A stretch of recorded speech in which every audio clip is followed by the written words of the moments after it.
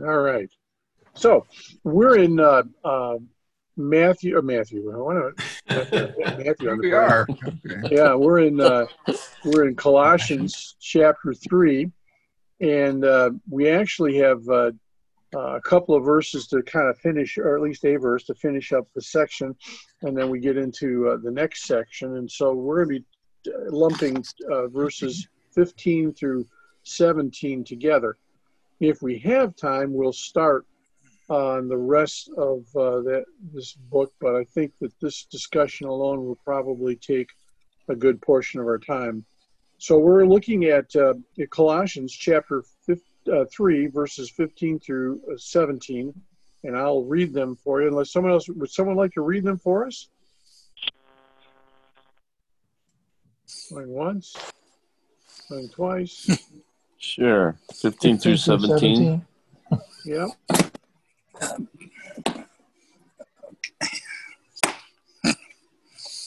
And let the peace of Go ahead, Dan. Flip a coin. No, go ahead, James. Go ahead.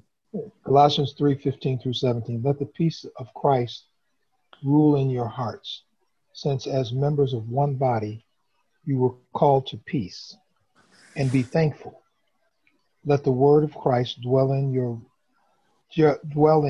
richly as you teach and admonish one another with all wisdom, and as you sing psalms, hymns, and spiritual songs with gratitude in your hearts to God. And whatever you do, whether in word or deed, do it all in the name of the Lord, in the name of the Lord Jesus, giving thanks to God the Father through him. All right. Amen. Amen. That's boy, this is going to be a good. I think this is going to be a good one for us for a change, huh? And so I won't have too many. Hopefully, my toes won't be too sore by the time we're done with this. It says, "Let the peace of Christ rule in your hearts." This peace that Paul is referring to here is the same. I think he's implying the same thing that we talk about when we talk about the Hebrew word for peace, shalom, which is that general sense of well-being and prosperity that God provides when we are in his will.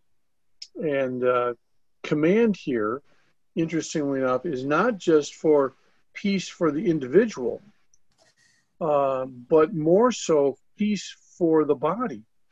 Notice it says, let the peace of Christ rule in your hearts, since as members of one body you were called to peace. That's, if we were to apply that today, that would really change the way that we approach church at many times, I think, because we would be much more inclined to figure out ways that we can provide, that we would do things in a peaceful manner, in a way that would bring unity to the body. You know, I've been in churches where, you know, they have fought over at times, I think, the strangest things. I remember one church that I was pastoring in, there was a vote taken on whether or not to carpet the fellowship hall. And the complaint came out that, you know, if we did that there'd be a problem because we had a lot of dinners down in the fellowship hall. And of course, one of the cheapest dinners is always spaghetti, right? And, you know, their thought was someone's going to pour sauce all over the carpet and it's going to get stained really quickly. And it'll be hard to clean up, just tile or linoleum or something like that, which would be a whole lot less of an issue to clean up. And it was a knockdown, drag out fight until the vote came. And then the vote, they passed on the carpet. That was what the pastor wanted. The chief pastor wanted carpet. It passed 51%. And I said to him afterwards, I said, do you think it's wise to go ahead? He says, we took it. We won with a 51%. We're putting it in. I said, oh, okay. You know. And we did. And the very first time we had a meal there was a big stain afterwards that never came out of that carpet. You know, he got his way. And sometimes, you know, the strangest things that set peace will destroy our peace. It could be carpet, could be, you know, whether we say, I told you about the church in St. Louis that split over, you pronounce the word hallelujah or alleluia, H or A as your beginning letter of that word, and literally split a congregation in two. This word for peace is a sense of well-being within the body and not just individually. It's also interesting. Notice it says the term is let the peace of Christ rule in your hearts. This is the idea that could be often translated in the Greek in other non-biblical sources as umpire.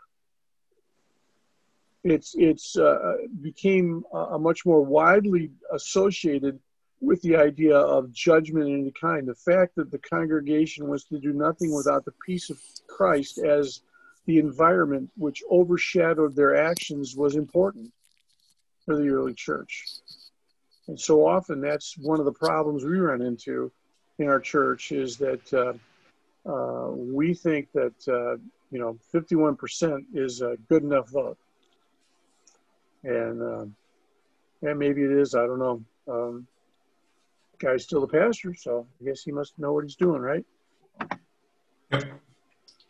So it goes on to say that you were called to peace, and then it says, and be thankful.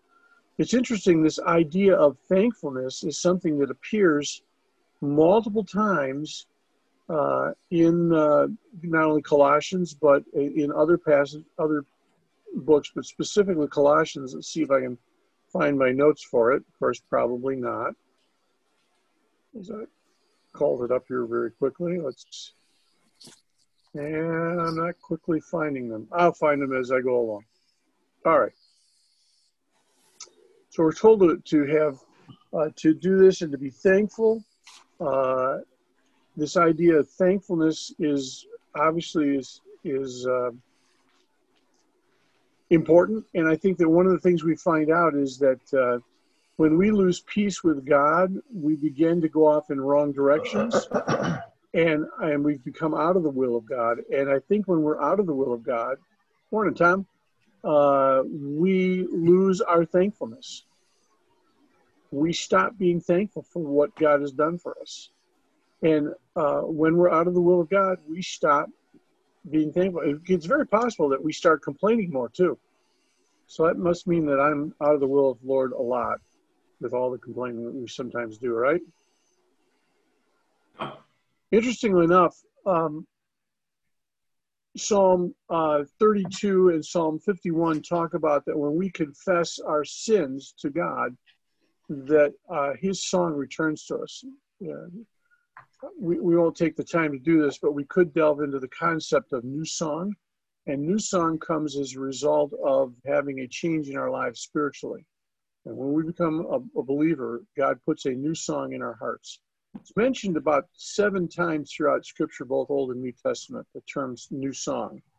And in Revelation, it says, and they sang a new song, and it was to the Lamb.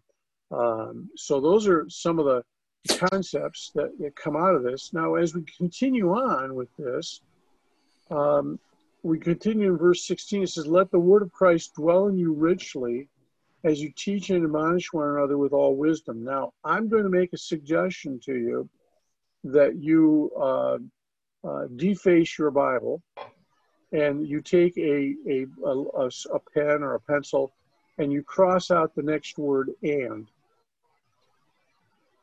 and that what you read it so that it will read like this. Let the word of Christ dwell in you richly as you teach and admonish one another with all wisdom, as you sing psalms, hymns, and spiritual songs with gratitude in your heart towards God. We'll come to that as we do this, but I want you to point out to you that I believe that each of us, can admonish and teach each other with all wisdom as we are singing songs that are godly songs. All right, so let's take a look at this. It says, let the word of Christ dwell in you richly. Since peace comes from God, from Christ, the word that comes from him should also bring us peace. The Colossians were to look back to the words of Christ, not within or ahead to the words of Christ that he might speak. They were to look at the words that he had already spoken. And one translation says that maybe it would be best understood if they were simply to remember the words about Christ. So not just what he said, but what other biblical writers have added to our knowledge of God and Christ in the New Testament. Gary sent me a question. He had watched a documentary about authors of the New Testament, and he said he found it interesting. He'd never heard of somebody questioning Paul's writing of the gospel or of the book of Colossians, and he asked me about it, and I sent him a note. Said, "Yeah, there are some scholars that have questioned whether or not Paul actually wrote it, which would mean that it starts off with a lie because it says that Paul wrote it, right?" Mm-hmm. So why would you include something in Scripture that has lies in it? Just asking. I don't know. I don't have a good answer for that. Additionally, one of the issues, they said, well, there were small differences in the theology. And my comment would be, yeah, there are small differences, but they're not necessarily different. It's different person, different group, different way of saying things sometimes to make it apparently abundantly clear to them. As an example, in Colossians chapter 3, verses 16 and 17, it says, let the word of Christ dwell in you. Whereas in Ephesians 5, 18 through 21, it says, be filled with the Spirit. If either of those were to be true in your life, the other one would be true as well. Mm-hmm. It's just a different way of saying it and coming to the same conclusion. And so does the word dwell in our hearts? Are we filled with the Spirit? It should be like the peace of God. It ought to become the measure of church life. Before every activity, I think a church should do two things and ask two questions.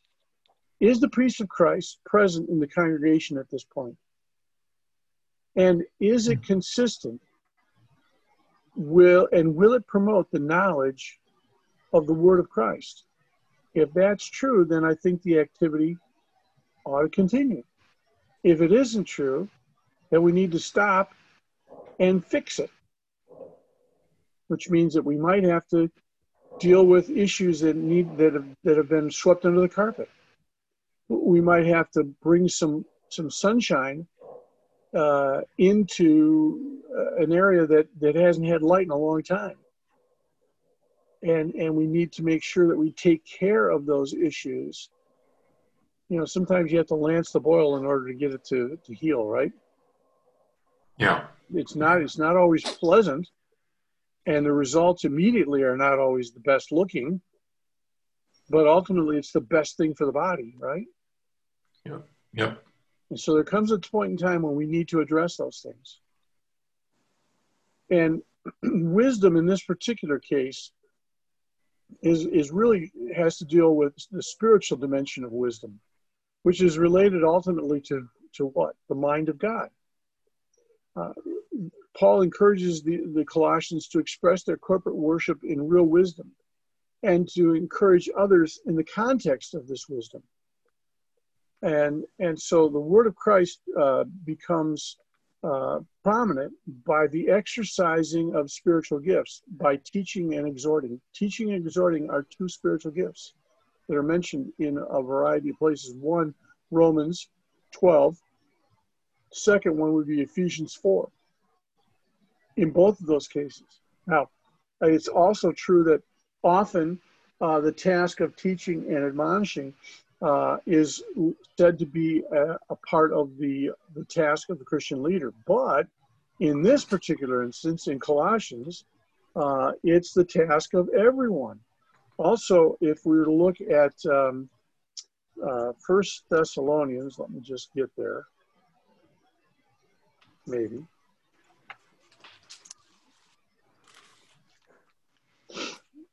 First Thessalonians chapter 5. Sorry, I'm going to sneeze. It's not going to be pretty. Excuse me. Blew up my new speaker. Probably did. Cleaned out all of the speakers too. That's true. Chapter 5, verse 14 says, "And we urge you, brothers, to warn those who are idle, encourage the timid, and help the weak, and be patient with everyone." That idea of urge you, brothers, to encourage or to warn those who are idle, that's what we're talking about admonishing. All right, we'll dig into this in a little bit in just a minute here, but I want to talk to you about specifically the vehicle that we use to do this. The vehicle that we're to use is that we're to do it in song. That's what Scripture says. And it says 3 particular types of songs: psalms, hymns, and spiritual songs. Anyone want to take a stab at what that means? Okay. Psalms, when you think of Psalms, what do you think of? Think of the book. The books, the Psalms, right? And what is the book of Psalms? Songs. Songs that are scripture set to music. Right. So there are other Psalms throughout Scripture, throughout the Old Testament. There are other Psalms that are recorded in Scripture. But a collection of them is put in the Bible and called the Psalms. So what we can take from this is that anything that is Scripture set to music could be considered a psalm. When I was in worship music, we actually had a couple of songs. We had a song that verse 15 of Colossians 3. "Let the peace of Christ rule in your heart. Let the peace of Christ rule in your heart. And whatever you do in word or deed, do it all to the glory of God," which is a combination of 15 and 17. And then we had another one. We talked about giving thanks. And again was centered around the fact that whatever we do in word or deed, do it all with thanksgiving in your heart to the Lord. So the idea of Psalms, I think, is Scripture set to music. In addition to that, you have hymns. Now, by the way, there's a guy by the name of Kenneth Osbeck, who is the one who I take most of this from. I think he's probably done the best research that I've seen in this. He actually wrote a book, believe it or not. It's a book on children's song or music ministry in the church. But he has a whole section in which he delves pretty deeply into the idea of psalms, hymns, and spiritual songs. It's probably a book from the 1980s, but it's a wonderful. He has a wonderful study of this, and so hymns are really teach us theology. They teach us about who God is, and so you could say they're objective in nature. So you got Scripture, and then you got objective things like a mighty fortress is our God, a bulwark never failing. Our helper, he amid the flood of evil. That song just teaches us tons and tons about who God is. And so hymns are important to teach us doctrine. One of the biggest problems the early church had with the Arian heresy, which taught that Christ was not of the same essence as God, that he was lower than God, but higher than angels, was that they sang. They had more songs around than the Orthodox Church for a long time. So you had the Orthodox Church trying to sing and worship God and singing false theology, singing bad doctrine. And what happens is, as you sing that, it starts to catch in your mind. Songs are one of those things that seem to stick with us. Yep. In fact, in the end, the second to last chapter of Deuteronomy, God tells Moses to teach the nation of Israel a song, and the song is all about the things that are going to happen if they disobey him. Isn't that great? I think it's great. Let me see if I can quickly find it here. Yeah, I think it might be back up.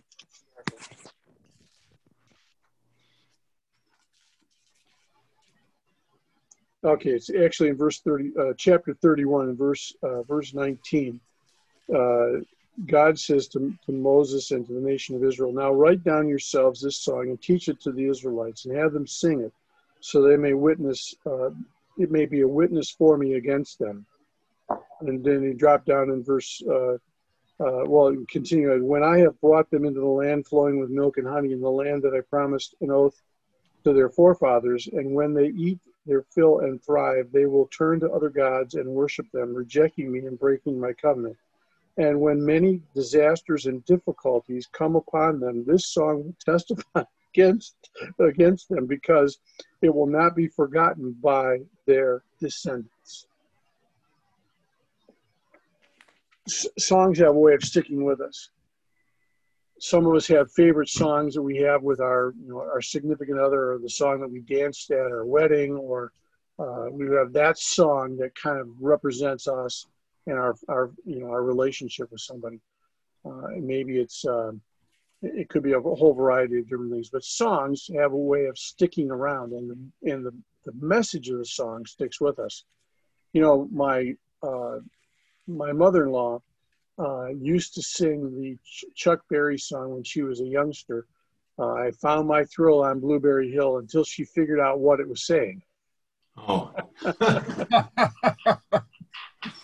That was actually Fats Domino. That's Domino. Oh, thank you. Sorry, I apologize. Fats Domino, that's right. But it was one of those songs that she thought was just great, until suddenly she's suddenly going, "Wait a second, that's talking about something, I'm not sure that's appropriate, So songs have that way of doing it. And so objectively, hymns will teach us objective thoughts about God. The last were the spiritual songs. And spiritual songs take a variety of forms, but basically they're experiential. So they talk, it's about our relationship to God and how we feel about our relationship to God. So it's songs that would be like, "I love you, Lord," or songs that say, that testify about what has happened to us as a result of, what God has done for us. It's a song, a testimony song. Now, there actually were several branches of these songs, the spiritual songs. One of them became a kind of an extemporaneous response. And our charismatic brothers and sisters and Pentecostal brothers and sisters have done a great job in what they call a spirit song, in which they are given, there's usually a 2 or a 3 chord rock. Sometimes it could be more than that. And it rocks between those 2 to 3 chords. And in the midst of all of that, you then express whatever God lays in your heart about who he is and what he's doing there. It could be "Thank you, Jesus." It could be "Praise you, Lord."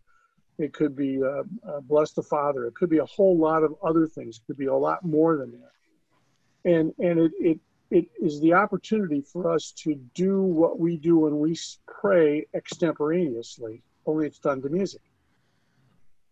I've often wondered, why is it that the church, the other part of the church, doesn't have a problem with singing songs that are written, but has a real problem with written prayers?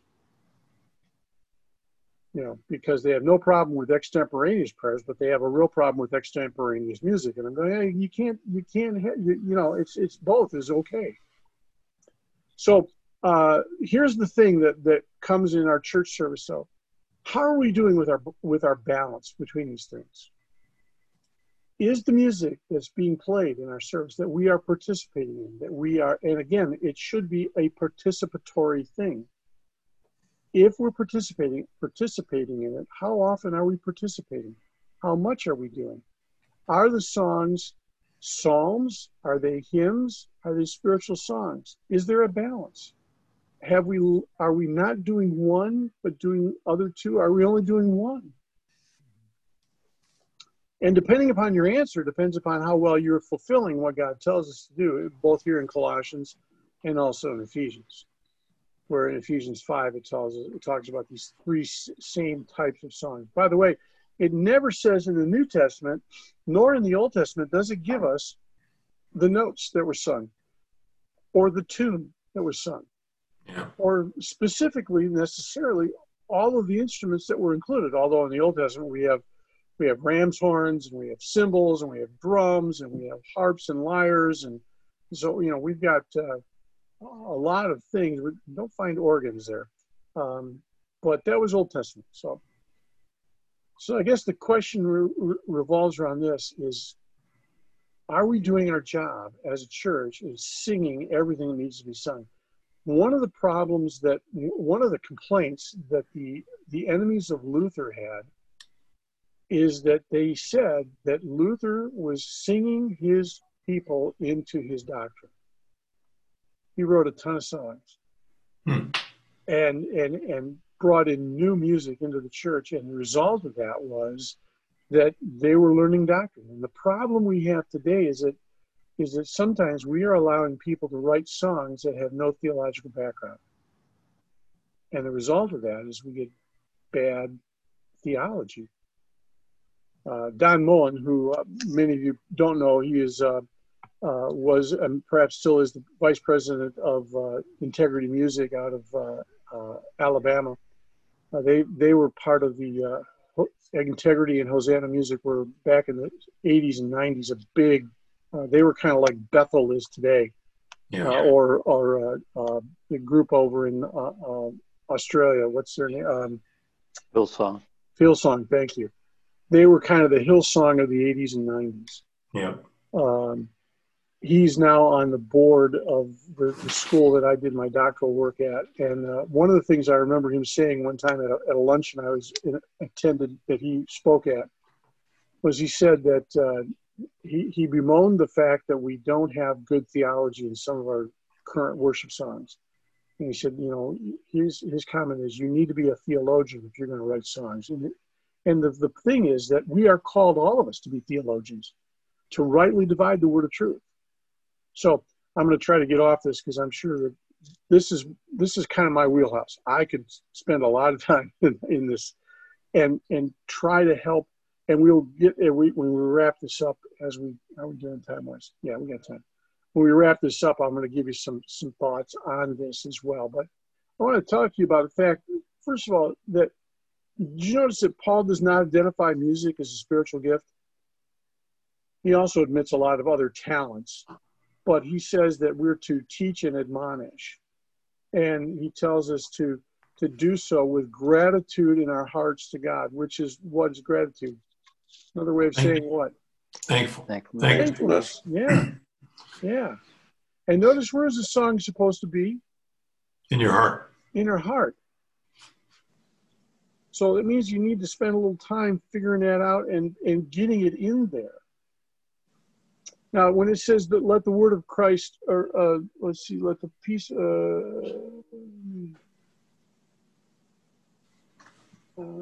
verse 16, let the word of Christ dwell in you richly. Think about that. This idea of richly means that it ought to feel at home. Does the word of God feel at home in your heart? Yes. Well, praise the Lord if it does, because a lot of times it feels a little uncomfortable. But God says we should have it. It should dwell in our hearts. It ought to feel at home, dwelling in our hearts. All right. Any questions, thoughts, comments before we go on? Should we sing that song of Moses all the time? Sure. Yeah. It's a pretty wicked good song. Have you read it? Yeah. Yep. It's like, holy smokes, man. Really? Now, remember when we did an Old Testament survey, it's probably been a couple of years now. And what I told you, remember, is that the first 5 books of the Bible are called the Pentateuch, or they're called the Law. They're called the Torah. The Torah is probably the best term. The problem is when we translate it into English, we can't translate it as the law. And law makes it sound like it's just a set of rules. Instead, it really is a way of life. Right. So this is the life that we're supposed to live. And here's God's way of helping us to do that. And then he goes on and he says, now, if you obey me, here are all the blessings you get. If you disobey me, here are all the curses. Here's all the punishment that comes as a result of disobedience. So, obey, blessing. Disobey, cursing. What's going to happen is that by the time we get to the prophecies, all the prophetic books are saying, Israel, Judah, I got to call you back to the Lord because why? Don't do it. You're not doing it right. Therefore, what's going to happen? Here are the punishments that I promised you in the first 5 books. Oops. When you do it right, here are the blessings, but you're not doing it right. Guess what? Yeah. You get the punishments. All right. So God wants us to understand that when we hide things in our hearts, and we can repeat them, and we can dwell on them. For me, one of the times that I'm the closest to the Lord is when I'm singing or when I'm listening to praise and worship music. It just drives me to the throne of grace all the time for me. All right, let's go on.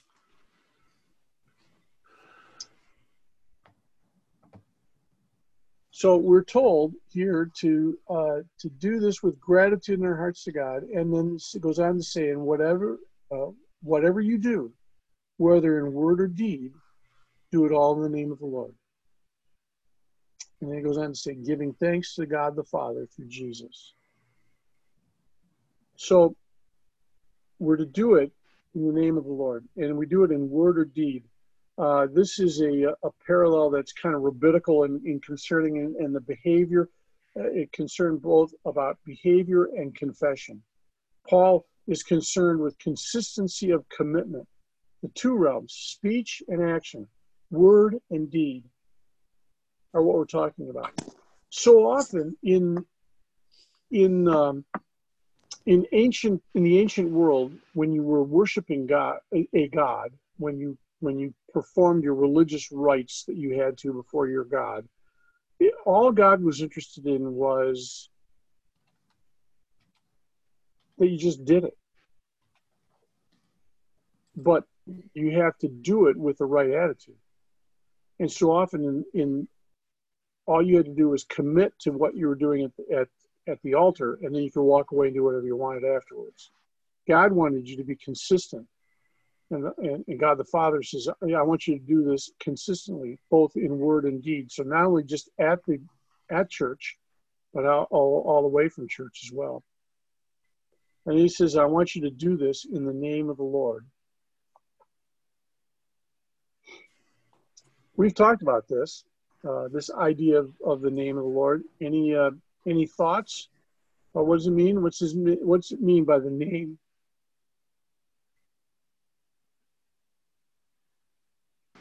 Well, when a president signs a bill into law, what happens? When he signs a bill, what happens? It becomes law. Why? Because he put his name on it. When you get a check, I have now all my checks, the vast majority of my checks I do electronically, but I would get checks from clients that would have a rubber stamp on the signature. Was it good? Yeah. Why? Because it was put on there with the authority that this check was going to be paid. So when you sign a check, it authorizes the withdrawal of money from a bank. You're doing it, and the person that's doing it in the office that has a rubber stamp is doing it because they have been authorized by someone to put that stamp on the check. Just like someone has authorized us to put Christ's name on the check. So what happens when we misuse God's authorization. Don't we call that godly righteousness? I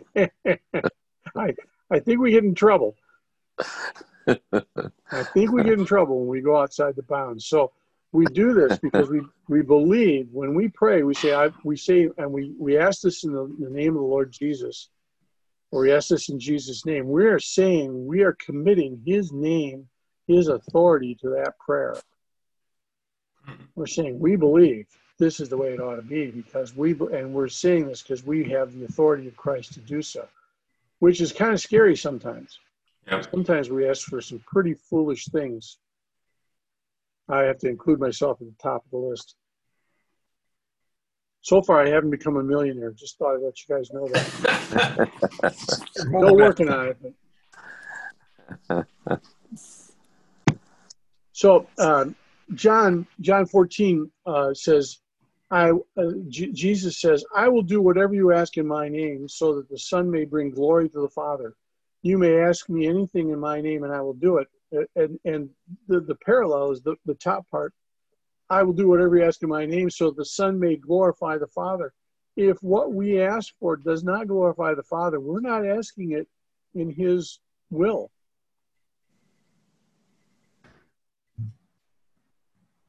Okay, silence, I know.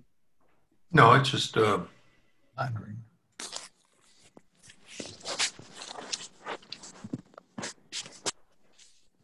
I think we struggle sometimes with this.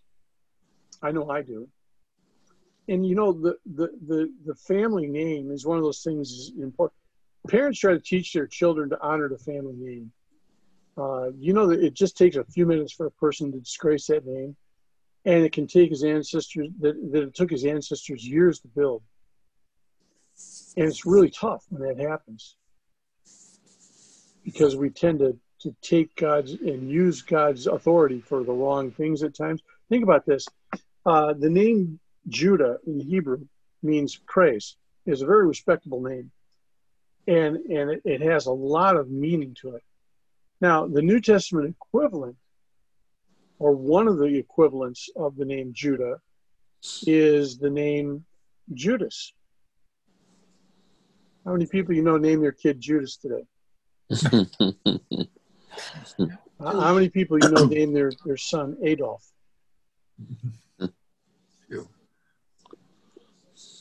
You know, it can happen that when we're not careful, we can put a bad spin on God's name. We need to be careful about what we ask and what we do. Because God wants us to bring glory to his name. I know I was going to find this. I couldn't find it until now. Colossians. In Colossians, there are 6 references to the term Thanksgiving in Colossians. Chapter 1, 2 verses, verse 3, verse 12, chapter 2, verse 7, chapter 3, verse 15, chapter 3, verse 17, and chapter 4, verse 2. All about Thanksgiving. It's interesting that not only is it all about Thanksgiving, but who is writing this? Who wrote the book? Paul. Paul. What was Paul's circumstances when he wrote this book? Jail. Jail. Yeah. Let's be thankful in jail. I'm always reminded of what it must have been like. You know, I'm pretty sure that Paul, I think Paul probably in Rome had people helping to provide him for food because often the jails didn't provide food, or if they did, it wasn't very good. And if you're going to last for any length of time, you need somebody, you either need money yourself or you needed someone to provide. And if you're in jail, they're going to take your money, right? Just thinking about how this might work out. So Paul does this, and as a result of this, he is being provided food and being provided sustenance. And in the midst of all of that he's going through, being chained to guards all the time, he's thankful. And I complain when I get a hangnail. Oh, Lord, You don't love me anymore. Okay, I know I'm the only one that does that. Oh, so was he thankful in his heart?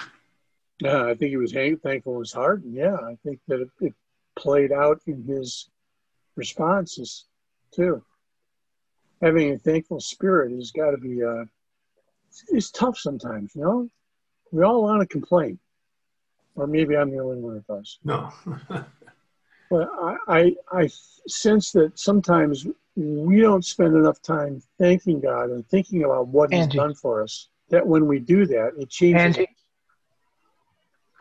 It makes us more thankful, and we become thankful in all that we do around people. I'm more generous when I'm thankful. You know, I'm out in a restaurant, and if I'm thankful for what God provided me, I often it seems like I seem to leave a bigger tip than I do when I'm not thankful. I'm kinder to people when I'm thankful about what God's provided for me. I'm more patient. I know it. I'm not patient very often. I understand. No. No. God wants us to be thankful. And I think when it happens, it changes our hearts. It changes our response. All right. Let's take some time and just finish up with some thoughts about Christian worship today, both regardless of whether it's traditional, contemporary. We use contemporary to mean a particular style versus the today. But worship has always been and always will be a response to what God is doing, what God has done, and what God is doing in our hearts and our lives. Our worship provides guidance for our lives because we hear the Word of God applied, and it brings us awareness to the needs of others as we pray for them. And it presents opportunities for us in expressing our repentance and in expressing our gratitude and thanksgiving to others. It also prepares us for spiritual battle. That's what worship does. Worship provides guidance in our lives. It brings us awareness of the needs of others. It presents opportunities to express our faith, and it prepares us for spiritual battle. There have been times when I have been overwhelmed by a particular song because, in a particular set of words, because as I've been worshiping, I recognize what God has done for me. Good. And I recognize that He is in the midst of whatever it is that I'm going through, the right set of words come to me as a result of my worship. And I find strength. I find help. So we're told here that there are two key elements of worship, teaching and admonishing. That centers really kind of on the word of Christ and the singing of that, the singing of praises. That's the thing that we're told to do. Now, interesting, words play a particularly important role in contrast to primitive worship where the action was dominant. The word seems to have little role at all in early ancient worship of not Christ, of not God. But first, because faith comes by hearing, the word must be proclaimed. And secondly, because the response in the words is specifically a human way by which man can make himself known to himself and to others that he's received the word. There's a writer that sometimes I absolutely love and sometimes I absolutely hate. Her name is Marva Dawn. She's written rather extensively on worship. And every once in a while, I go, boy, you really nailed this, Marva. She criticizes something called what she calls entertainment evangelism. And her thesis is this, that we've dumbed down the truth of God that reveals God's splendor and grace in the face of human depravity with false efforts to feel better about ourselves. She goes on to say, to attract people from our culture, some Christian churches depend on glitz and spectacle and technological toys rather than on the strong substantive declaration of the Word of God and its authoritative revelation for our lives. The danger is that worship becomes simply a performance and an exhibition that focuses on us instead of God. Worship that does not point the person to the Lord, to the Father, to God the Son, is worship that's entertainment of the person on stage. That's one of the reasons why I always talk about the fact that if you're leading worship in a church, your job is to prompt worship in the congregation. You are prompters. Shakespeare says all the world is the stage, and I say yes, it is. And when we're in church, everybody that's in the auditorium are worshipers, and those that are on stage are simply prompters. They're helping us in our worship, our effort to worship God. For many, worship becomes a time when God is supposed to meet our needs rather than a time when we give glory to God. Now, in the midst of giving glory to God, can He provide for our needs? Yes, but that shouldn't be the focus of worship. Worship always ought to be about Him. And it's always a response. We never start worship. We always do worship as a response to what God has been doing and is doing in our lives. Worship is not to be about us, but about God. The word is God. The wisdom is God's. And the thanks that are due are for God alone.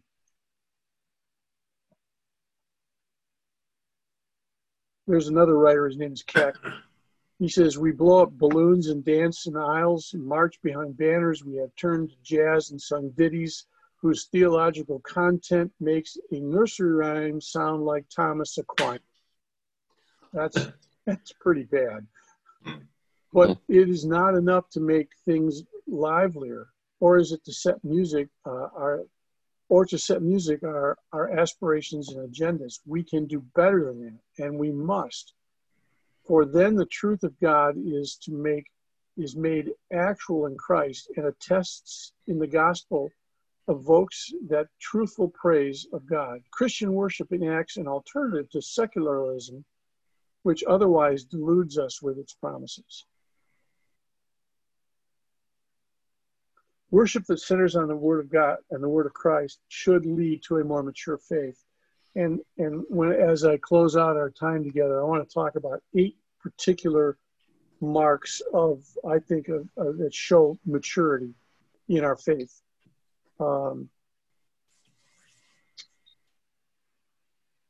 We can use these to test the wisdom of our faith and whether our worship generates this kind of maturity. Does our worship generate trusting and believing in Christ, in the deity of Christ, in the humanity of Christ, in God's unconditional love, in both His transcendence and His immanent or closeness, in the reconciling of humans' suffering and God's love? Those are things that how are we doing with that? Number 2, are we experiencing the fruits of faith? Mature Christians express a sense of well-being, security, and peace. How are we doing with that? Are we integrating faith and life? Mature Christians filter all aspects of life, what they see, hear, think, their family, their devotion, their vocation, their relationship, their finances, their politics, their ethical decisions through their faith in Christ. I had a teacher used to say, we put it through a grid that we create. And the Word of God should create the grid. If it fits through the grid, we're in good shape. If it doesn't fit through the grid, we ought to get rid of it. Yep. Is our worship seeking to bring about spiritual growth in our lives? Have we moved beyond the childhood understanding of faith and become teenagers or even adults in our faith? Worship should lead to greater understanding of theological truths. There have been times when I've been listening to a song. I've listened to guys preach, and I can walk away from that and say, yeah, it was good. But unless I've taken really close notes, I missed something doesn't stick with me. But if I listen to a song and it impacts me, and it goes, wow, I never thought of that concept quite that way before. That's helping me grow. Worship should lead to greater understanding of theological truths. Now, We must guard against surrendering intellectual and spiritual depth in our music. Marva Dawn, again, she says that shallow music forms shallow people. Remember that a lot of people used to do all of their study out of hymn books. Are the songs that we sing, are they biblical? Do they teach us biblical truths? Or are they all about Jesus is my boyfriend? You know what I'm saying? When I say that, Jesus, the songs are Jesus is my boyfriend, he's my best friend, he's this, he's that, and it's all true to some degree. But if that's all you ever sing about is Jesus is my boyfriend, you've missed so much more about who Jesus is. All right, does it nurture faith in your community? Mature Christians witness to their faith and nourish one another in community. Are we doing that? Do we hold life-affirming values? Mature Christians believe that life is good and should be affirmed, and they take responsibility for the welfare of others. They care about the plight of those in faraway places and those that are close to home.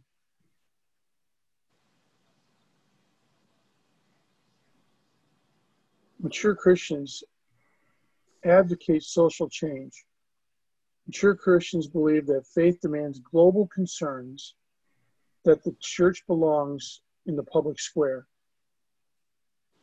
And they struggle with how to be prophetic and create justice for those who cannot speak or act for themselves. Are we doing that? Is our worship? When we say that every tongue and every tribe and every nation, every culture will one day worship before God, do we not realize that means that they're just like us? They're called by God to come into his presence. They have the same rights and privileges that we have. And then lastly, mature Christians, are we acting and serving? They don't simply become advocates, but they personally get involved in serving. Are you doing something? If you are, praise the Lord. If you're not, let's get out there and get busy, man. It's not about us enjoying the service. It would be so much better to hear, I saw the Lord high and lifted up, and woe is me, I am a person of unclean lips. Wouldn't that be amazing to walk out of a service that way? Yeah. Not to walk out and say, man, that was a great song. I really enjoyed that story the pastor told. Worship is God enjoying us. Mm-hmm. Mm-hmm. The shorter catechism of Westminster Catechism is that we are to worship God and to enjoy him forever. That's all it is. We offer good news. How are we doing with that? Psalm 51:15 says, O Lord, open my lips and my mouth will declare your praise. I hope today when we leave, as we go about the rest of the day, we'll figure out how God ought to open our lips and our mouths so we can declare his praise. We ought to live in a way. This is what I'm talking about. Worship for me, as I understand worship, should create in each of us spiritual formation, which is an old term which is becoming used again, but it basically means this: I'm becoming closer to Christ. I am being discipled. I am becoming a better follower of his. When we do that, God's honored and God's blessed. All right, I think I probably beat us up enough for one more time. Any thoughts or comments? I know. I think that sometimes the service does the song part of it makes you feel good, and you can't wait next week to get another feel good. And then sometimes it sets in your heart, you know, and it speaks to you. And that's the difference a lot of times in worship, where you're just feeling good, which is nothing wrong with that. But then it resonates in your heart, because it's like the Spirit, you know, the Holy Spirit speaking to you. And it gives you a whole different perspective than, you know, because a lot of times people say, well, I go to church because it makes me feel good for the week. Well, that's all good and dandy, but it, you know, you want it to sit in your heart sooner or later at times. Yep. If you want to feel good, I can listen to the Doobie Brothers. Jesus is just all right with me. You know. Yeah. That's a good one. Right. Oh, that's good. Yeah, but that song says, it's just all right. Not perfect. That's the problem with it. Yeah. When instead we are thinking someone that's perfect. And hopefully the perfection reflect our behaviors and our thinking and our believing. And when people see us, see Christ, you know. I believe because we should be feeling good. If Paul can affirm that from a dungeon, how do know, you sing praise after being beaten and thrown into a dungeon in Philippians? Remember in the Philippian jail, Paul and Silas? I still see you, Daryl. I still think about this with them. Can you imagine Silas sitting there? He's all beat up. He's probably got both eyes puffy. His back is a mess. Probably can't lean against anything. And Paul says, hey, Silas, what? I got a great idea. What? Let's sing. But if I'm Silas, isn't that wrapping yourself in God? What's that? Isn't that really wrapping yourself in God? Yeah, it is. But singing that tough time where everything's all crazy and you're like, I have God, so let's just talk about him. Well, that's what Paul, I think, is pointing out there. I think if I'm Silas, I'm going, you got to be out of your mind, Paul. Really? You want me to sing right now? I can hardly breathe. Every breath. Or he's mad. He's mad he didn't think of it first. Could be. Or maybe Silas is the one who say, Paul, let's sing. And Paul's got to go, you're right, we should. I don't want to, but we should. Every time there's been a major movement of the Holy Spirit, there's been a major movement in our music. This is an interesting thought. I'll just mention this as we kind of wrap up this whole idea. But God says, or I think we can prove, if you look at every time there's been a major movement of the Holy Spirit, there's been a major change or a major addition to the music we've had in our Christian hymnal. Starting with, just think back, the Welsh revival had huge impact in songs in England. Luther, huge impact in songs that the Germans sang in the Lutheran Church. Wesley, both John and Charles, huge impact in the songs that were sung as a result of that. During the Great Awakening, a great spiritual revival of songs happened. During the Second Great Awakening, another great revival of songs that happened as a result of that. I believe that the Jesus movement, personally, in the 60s, we saw a huge movement of the Spirit, and out of that came Maranatha music, came integrity. Today we have, Hillsong. We have, God's just done amazing things with Hillsong, regardless of whether they get it all right or not. That's not the issue. The music, some of it is just so powerful. Bethel as well. Again, some of their things, sometimes I kind of scratch my head at some of their theology, but by and large, I'm going, they have some songs that are just absolutely stunning and just really speak to my heart. Some of the old hymns came from Wesley. During Moody's revival, you had Ira Stanky, who wrote a number of songs as a result of that. Moody had a great.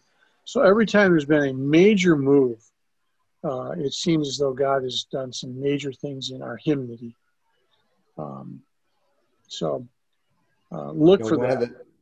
One of the things that I'd recommend. I just came upon this just this week.